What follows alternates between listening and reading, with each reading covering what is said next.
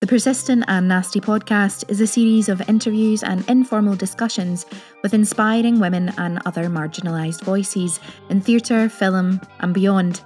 From actors to activists, we aim to amplify these voices and invite the world to stay nasty.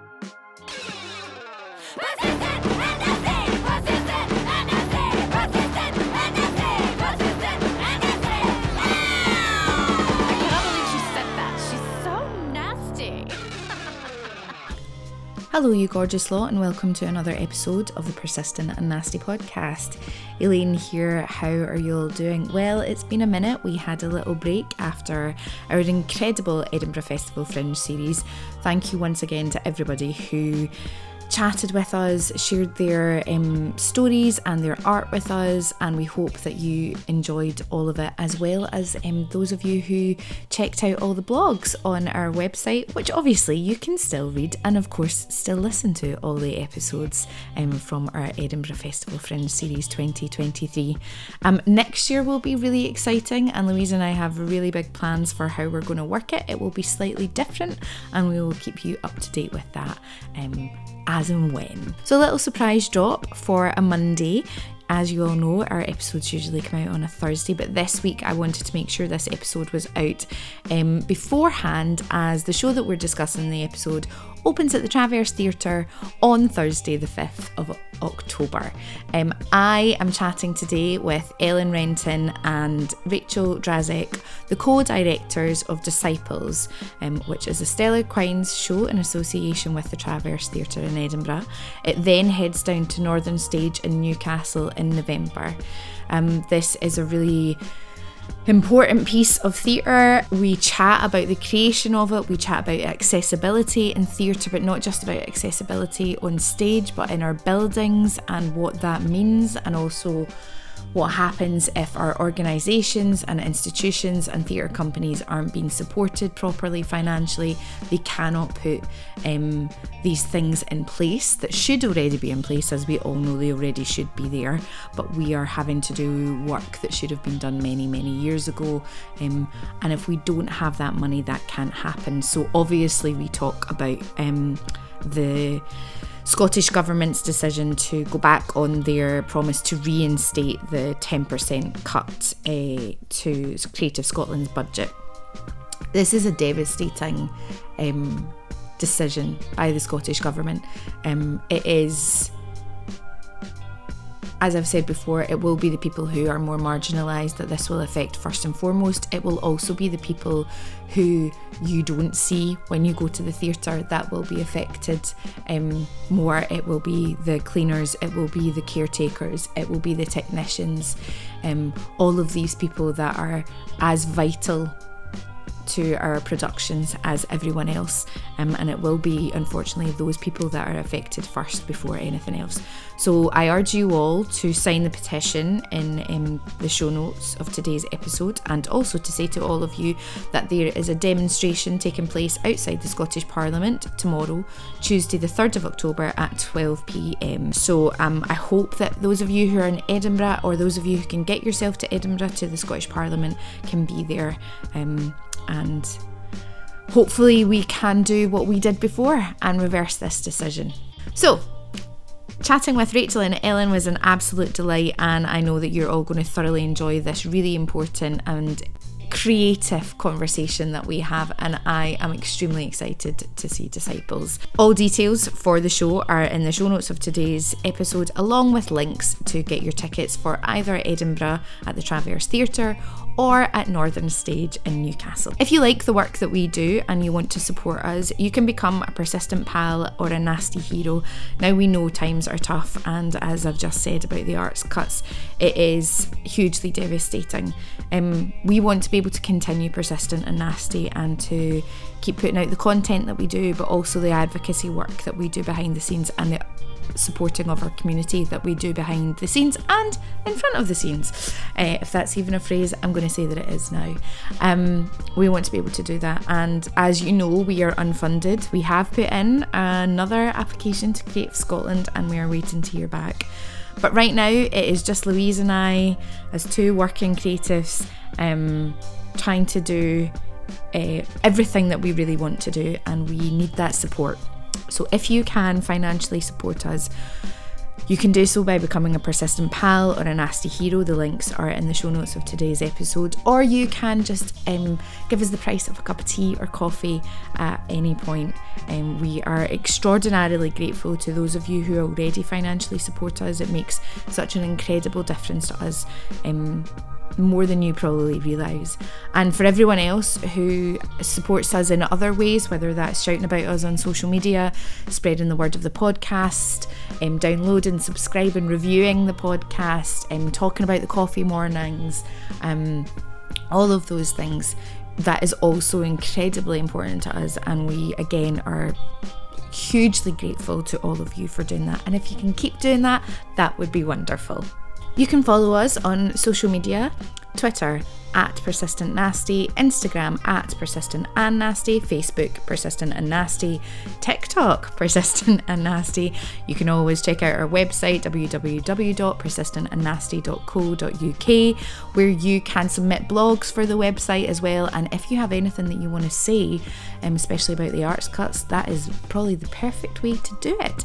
And you can always send us an email to persistentandnasty@gmail.com. You can follow Louise and I on social media. Louise is Ms. Louise Oliver on both Twitter and Instagram, and I am Elaine Stirrett on Twitter and Elaine.Stirrett on Instagram. Oh, for today's episode, something soothing, warming. I don't know, maybe we are into October, it is spooky season, so I've never had one, but a pumpkin spice latte, people seem to love it, so try it if you haven't tried it. Maybe a chai tea. I actually used to love a little London fog, or you could have a really nice glass of red wine, or you can always just have a good old cup of tea, sit back, relax and enjoy. Rachel and Ellen, welcome to the Persistent and Nasty podcast. Thanks for having us. You. Oh, you're so welcome. It's so lovely to see you. So we are going to chat about your show, Disciples. But before we do that, we like to have a little potted history of our guests. So we'd love to hear what inspired you to be part of the industry, how you got to this point in your careers, and all of that. So who wants to go first? Yes. I love that when there's two of you, you're always like, no, you go, I'll go, I don't know. I, of course, don't mind.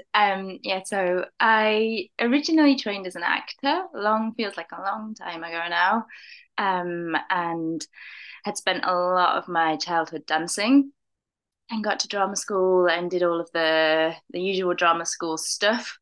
And then when I started working, realised I was kind of being asked a lot to work physically, and being asked to work from a kind of movement point of view. And that was a really kind of natural transition to being in the room as a movement director or looking at things from a more movement perspective. So then I worked kind of as a movement director for a fair amount of time. And that was concurrent with doing a lot of community facilitation or movement education work, which I really love, and has really informed my practice in all ways. And kind of in the middle of all of that, I realized that, I am really interested in theatre and bodies in the theatre, but I also had some work to do for myself and was interested in working with people outside of theatre as well. So I did an MA in dance and somatic movement practice, which really kind of gave my work a real underpinning in embodiment and in finding a greater language when working with a wider range of people, rather than just focusing my movement and dance practice for like a theatre and performance sector.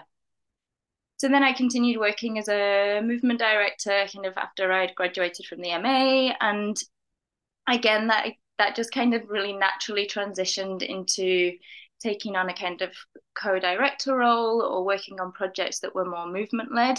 So they naturally became kind of a co-director, which kind of led to last year when I directed a film for Birds of Paradise, who I kind of have a long working relationship with, and I feel like they've really supported my journey. over the last few years. And then I guess kind of building on that film and shifting into the director role for that, which was a movement film. Then finding myself at Disciples and being kind of co-director on a larger piece that is movement led, but with lots of beautiful words as well. Which is where Ellen comes in. Amazing. Thanks, Rachel. I mean, I've got loads of questions that we can come back to, but Ellen, let's hear yours. Well, I suppose I arrived at theatre through poetry. Poetry was kind of creatively what I started off with. And I was living in Glasgow and writing, but always kind of just writing for myself. And then became involved in a wee writing group, and we had a performance evening, and someone said to me, do you know that there's this whole kind of performance movement in Glasgow at the moment around poetry? And I had no idea about any of it, so started going along to poetry nights. And at that time, especially, it was about 2015, 2016, there was a huge boom. There was something on every night, if not several things on every night. So kind of became involved in that scene, and I'd never considered performance as being part of what I did, but then really kind of got into that from there, and met a lot of great people, interesting people, and with some friends that I made through that scene, we ended up kind of sort of realizing that there was always a limitation. There was always 10 minutes, or if you were lucky, it was usually less than 10 minutes you had to perform. And we were kind of interested in what narrative could do within poetry, or what could we do with more time. So we started In the Works Theatre Company, which began with a couple of shows at the Fringe. Kind of began with us thinking about what we could do collectively with poetry. If you had an hour, what kind of stories could we tell in that format? And then I suppose through that we started to think about how we could take that a little bit further. In 2019, I wrote a show with my first kind of solo show was still within the support framework of that theatre company, but first individual piece called Within Sight, which was a show about ableism and the sort of obsession with the Paralympics in the UK, what the Paralympics does to how we understand disability, which was supported by Unlimited. And so that was kind of my first experience of working on a whole show from beginning to end, thinking about a narrative, not in less of a collaborative way. And then I suppose I, since then, have always really enjoyed the fact that poetry can be quite a solitary practice. And I think I've learned for me that sometimes that's very much needed, but also I really enjoy seeking out positive collaborative opportunities. And I think I was saying to someone the other day, I always think poetry is a bit like cheese. Like, it's really nice on its own, but if you grate it, it will also improve anything else. And so and so I always enjoy seeing where it can sit with other art forms. I work a lot with a musician called Lord of the Isles, an electronic musician. I work a lot with a filmmaker called Douglas Turrell-Bunga. We think about where poetry can sit within dance quite a lot together as well. And so how that all led into Disciples was that Rachel saw Within Sight, I think. She did. And in many ways it was quite a huge leap for me. I'd never actually been in a rehearsal room. Don't know if you knew that. I know this is really illuminating about that. We've never actually done this together. But yeah, it's entirely opened up that world for me in a bit. And since the sort of beginning of Disciples, I've been able to do that much more and work in a lot of different theatre spaces and learn much more about that devising process. But I think it was a big jump, but it also felt like all the things that I'd been doing before in different spaces kind of led me to it. That sounds a bit cheesy, but yeah, I think it made sense when we started to work on it together. Yeah. I love it. I mean, I love the cheese analogy, first of all. Like, I'm like going to be using that quite a lot, stealing it, just so you know. um, but there's so many things that both of you kind of mentioned, and obviously the kind of collaborative work. And Rachel, you'd said about co-directing before, and then Ellen, you'd said obviously collaboration and stuff. But so is this for you your first co-directing role? And in that sense, how are you both finding the balance, I guess, is what I'm trying to get to. It's very early in the morning. My brain hasn't started actually working. For me, it is, yeah. I suppose, especially in such a formal way. Um, Kind of early shows that I did, there were four of us involved, and but it was on a much smaller level. And so I suppose there was always elements of that role in there, but much less than in this case. And that was more self-direction as opposed to other people, as opposed to a cast. I think maybe it's not miraculous because you obviously planned it, but I think there is something quite miraculous about how easy it has been to co-direct. Mm-hmm. And I think for me, we're working together in a way that I haven't worked maybe before, in that the Disciples it really feels co-conceived, and then I didn't know what the show was at all.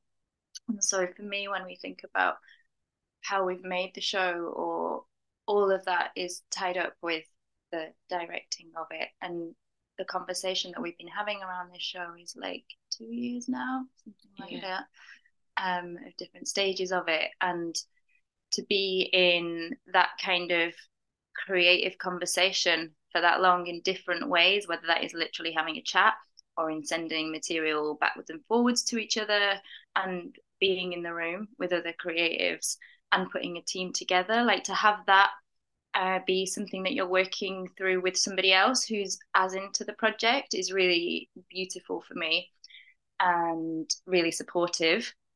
And I feel like I'm really interested in the kind of model of an ensemble for making theatre, as opposed to a real like hierarchical structure. And so I'm really interested in how other people in the room, how responsibility can be collective, I guess, which isn't always easy, particularly working, I think, within the UK and within the structures that we have and the resources, which means that the time is quite short. And often it's much more efficient for one person just to make a decision.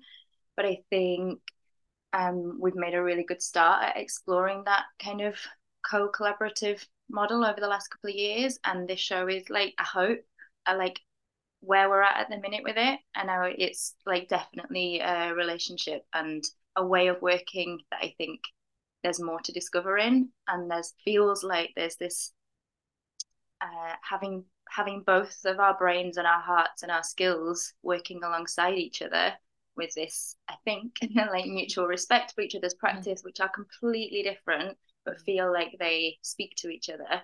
It just feels really there's quite a lot of power in it, I think, and feels really supportive in a creative way, not just in a personal way. And that's why I was really hoping at the start of the project. I really wanted to bring somebody on that was interested in investigating that and not just making a big shiny show, that really wanted to kind of investigate practice and investigate how we could create something, because I think movement and words is a funny old thing, and lots of people put them together in different ways, and I wasn't sure how I might do that. And so I think when I saw With Insight and I saw the way that Ellen writes, it did something to my insides that made me think it might work with the way that I think about bodies and people.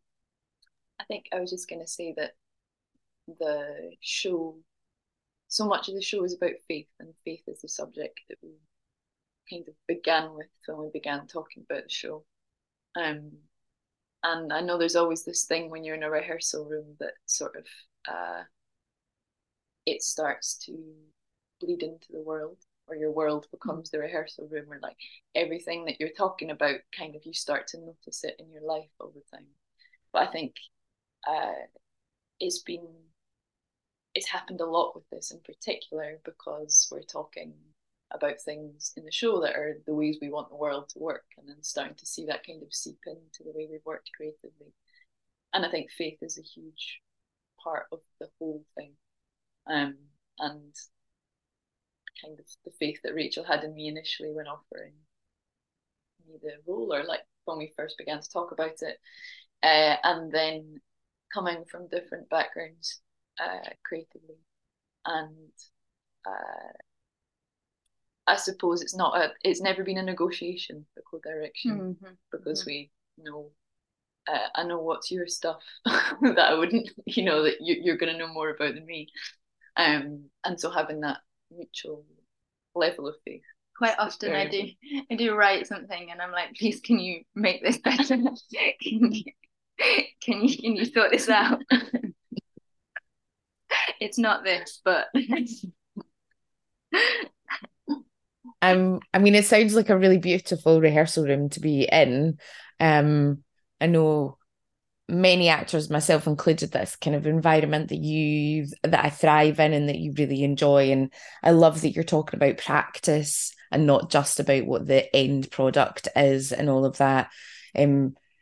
Because I think we're very much in a moment in our industry where everything feels so unsettled, that knowing that your practice is important and what you experience, as well as what the audience will experience, so that they're both equally as valid, is really a lovely thing.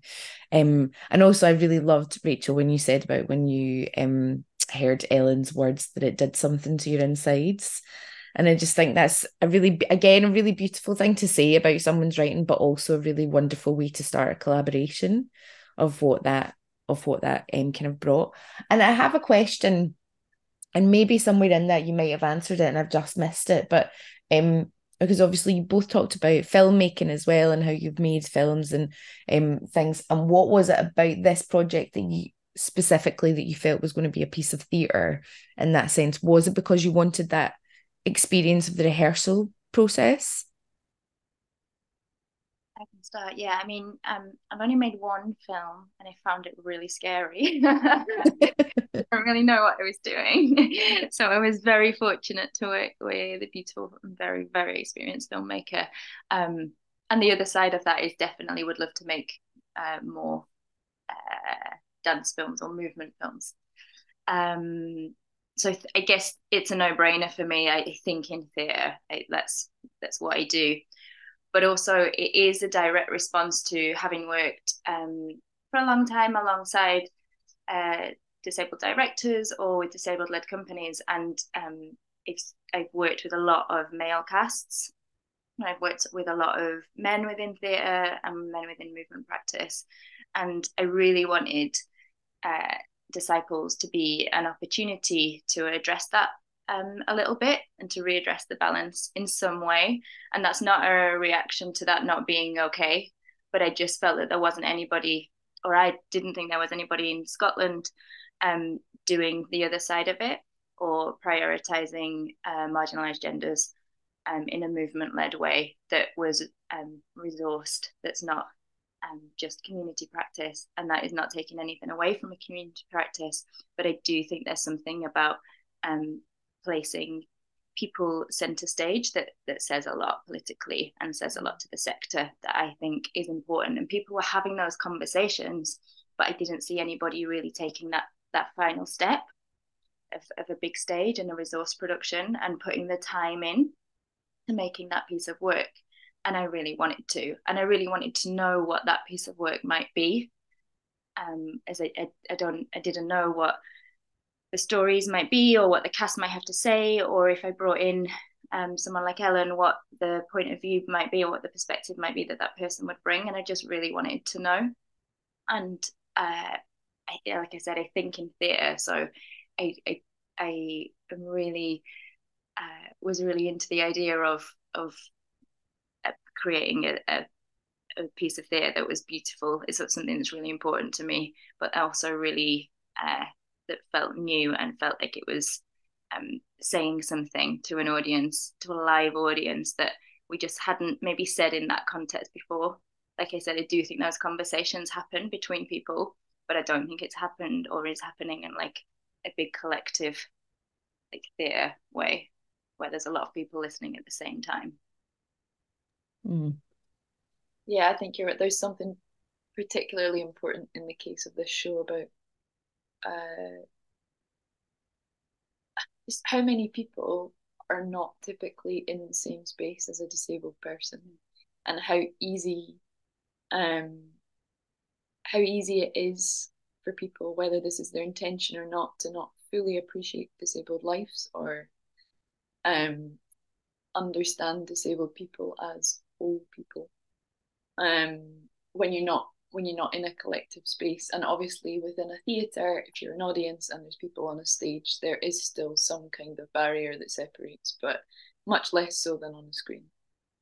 And I don't think that's an accident. I think there's a reason why something that really haunts me that happened in a kind of early discussions around the show with a performer was they said to me, I work mostly in TV because that's who wants us. And it was such a flippant throwaway comment, but it is true. You see so many more, such greater, and obviously still a long way to go, but there is currently greater disabled representation in screen industries than there is in theatre by quite a long shot. And I think also having an audience there during a performance opens up that discussion more widely in terms of who's coming to a theatre, what provisions are in place for them, how we can ensure those provisions match each other, because obviously there is now much more chat about access for audiences. But even if you look at within theatre spaces in Scotland, how many of them are accessible for the audience and then don't have an accessible stage or don't have an accessible backstage, and that's just at wheelchair access, not including all the other things that access is.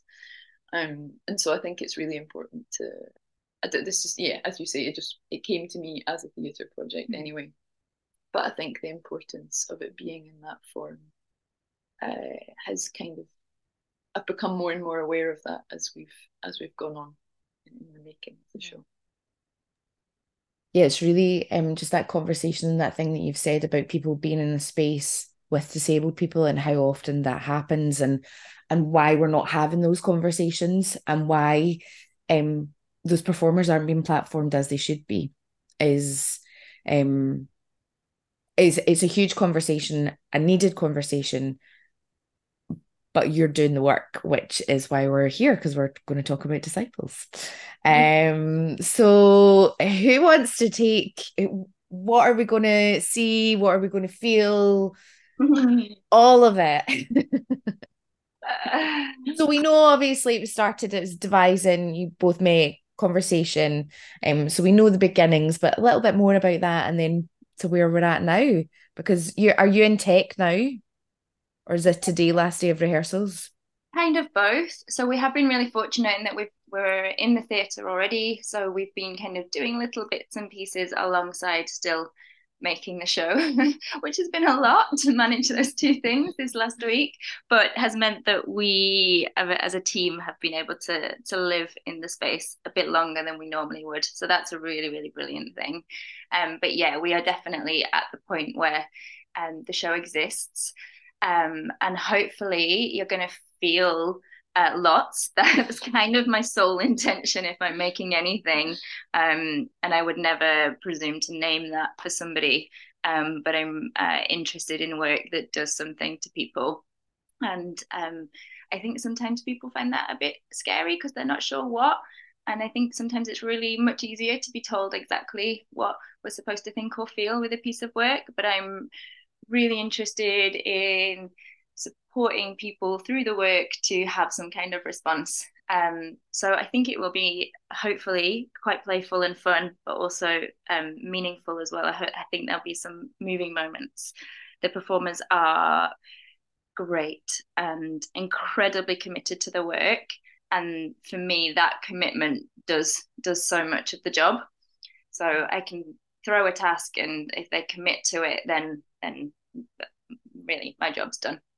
So they definitely help drive that. And it starts with a group of women or non-binary people deciding that they have had enough, really, which I'm going to be honest, in the last couple of weeks, with everything that's been really prevalent in the news, has really hit me in another way. And we've been talking a lot over the last 2 years. The theme and the narrative for the show is as all of our identities. So we're not just making a show about disability, or we're not just making a show about being marginalized genders, or we're not just making a show about blah blah blah. Like, it's all of our intersectionality that is really important to us. And so perhaps I feel like in the last few months, maybe the disabled cast and Ellen's perspective was really like foregrounding. But in the last few weeks, I think that all the news or what's happening in the news has really really put me in a kind of down with the patriarchy lens, which isn't necessarily like that. I don't think that's what the show is, but it's really beautiful, I think, to remember that hopefully the work is multi-layered, and it speaks to what Ellen said about disabled people being allowed to be whole people, and many disabled people in the same space, all of them being allowed to be whole people, is really important to me. So yeah, we begin with this kind of we're done. And then throughout the show, throughout the different pieces of movement and text, we learn more about how that might feel, that decision to leave, and how that might play out, and what we do or don't know about what the alternative is, and how we can create that, or what we need. And I think fundamentally, we focus on the kind of being with another, or being with, not, believing in ourselves if we're alongside another, which really speaks to how we've been making the show, I think. And throughout that is absolutely interwoven all of the cast and their personalities, which I really hope you get to see as well. Yeah, I feel like you've said most of it. I think music is very central to it as well. We've got a great sound designer, but also a lot of musical ability within the cast, and a community choir as well, who've been working alongside. And I suppose there's something in it about the imagination, and like imagining yourself out of our current context. And I think quite often we know we're not happy with what we have, but we don't have the capacity, or we're not allowed the energy to consider something from scratch. I suppose it's the same way often that access is worked with.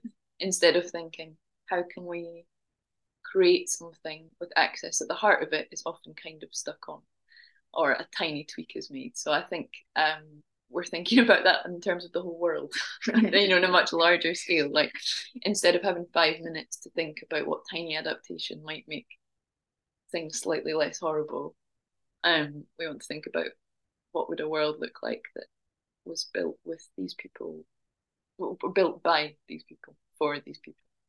And that feels like something that's quite central to the whole thing. It also looks beautiful. We have a great set and costume designer.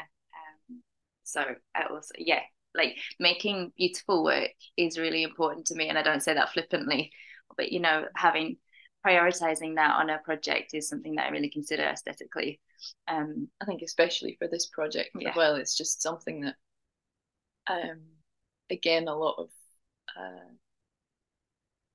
disabled people are not afforded that opportunity, or it's not the focus of work that we typically get to work on. So Yeah, that was always really important. Yeah, or feel it, and them feeling beautiful as well. They do. Yeah, they do.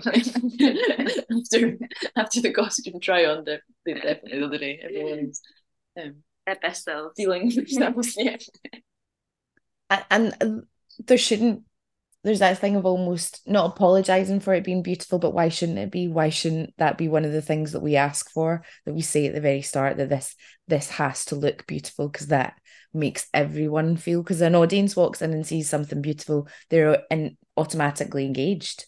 Yeah. And for me, what that means is a really interesting exploration on like whatever project. Beauty is. I mean, yeah, exactly. What is it? Is it sophisticated images? Is it really intimate? Like what that is, and for each project is something that I kind of really enjoy thinking about. That kind of creatively gets me excited. And I think even the intersectionality of that, in the sense that I'm visually impaired, that there's different levels of sight across the cast, and even that in itself, like the standard assumption of what something being beautiful is,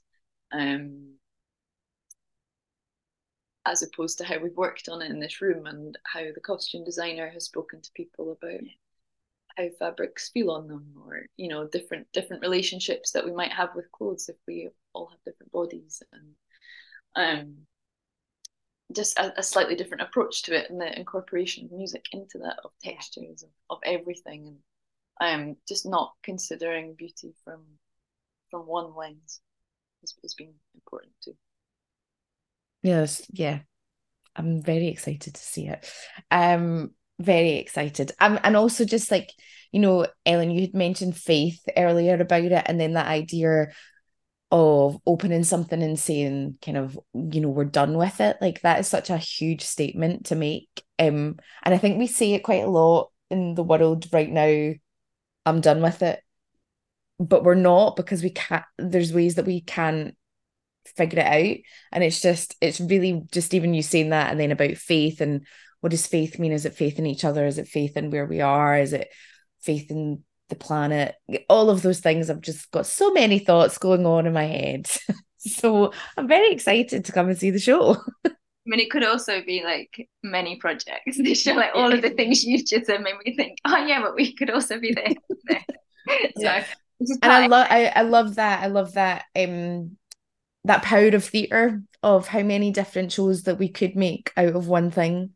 And there's no point of not mentioning the fact that the Scottish government have gone back on their promise that was announced the other day, and like how devastating and disheartening it is, because what we lose is so huge. Yeah. I think also, just to say to that when that happens, it is always the same, or it will be the marginalized people within the sector that feel that cut the most, because I think if you don't have an access budget, you don't have a budget to make a theatre show, but that will be one of the things that will often go first if people, things are hard. And it's hard when we want individual companies to take more responsibility, but if they're not given the opportunity to do that, then it is incredibly hard to balance all those things. And so I think that, that's something that's been, to have the space to do that within this show, and to be allowed to prioritize that financially, has been glorious, but it should be normal. Yeah, exactly. And so I think it's particularly scary knowing that that might not be a thing that can happen with cuts like that in place. Well, all I can say is we reversed it once before. Yeah. So actually, I'm going to pop the link to sign the petition in the show notes of today's episode. But also, what will be in the show notes of today's episode will be the dates that you can go and see Disciples. So we're starting at the Trav. Yep. We open next Thursday, which is the 5th of October. Yep. Right? And we do Thursday, Friday, and 2 shows on Saturday. And then you head to Newcastle? We have a few weeks off. Northern Stage, which is the 7th, 8th and 9th November. Sounds good. I'm not there yet in my mind. It's quite a long way off. So you're having a couple of weeks break in between both Yeah. places. And I think that's really great. I will say I don't live in Scotland. I've never lived in Scotland, but I make a lot of work here. I feel really invested in the Scottish theatre landscape. But I lived a long time in England. I am English, don't live there now. But it's so little work crosses the countries, and I was really like from the beginning. I really wanted to see if we could achieve that. So it's a very small tour, but it is England and Scotland. It feels really great. Almost to me. the UK. Almost not. No, we won't say that. We're not those people. But yeah, I think that's really great. So it doesn't go super far south, but that I think it's really great. I'm excited to get to know the stage with it. And just to say, as we mentioned briefly, we have a community choir involved, which we have put together in Edinburgh.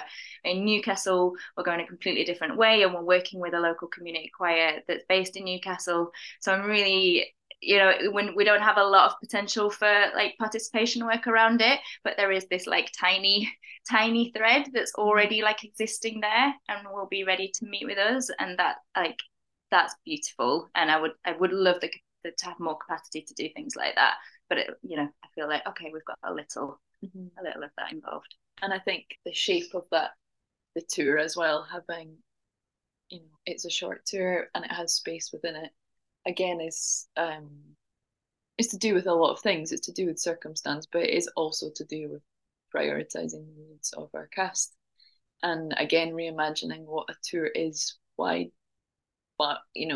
is a tour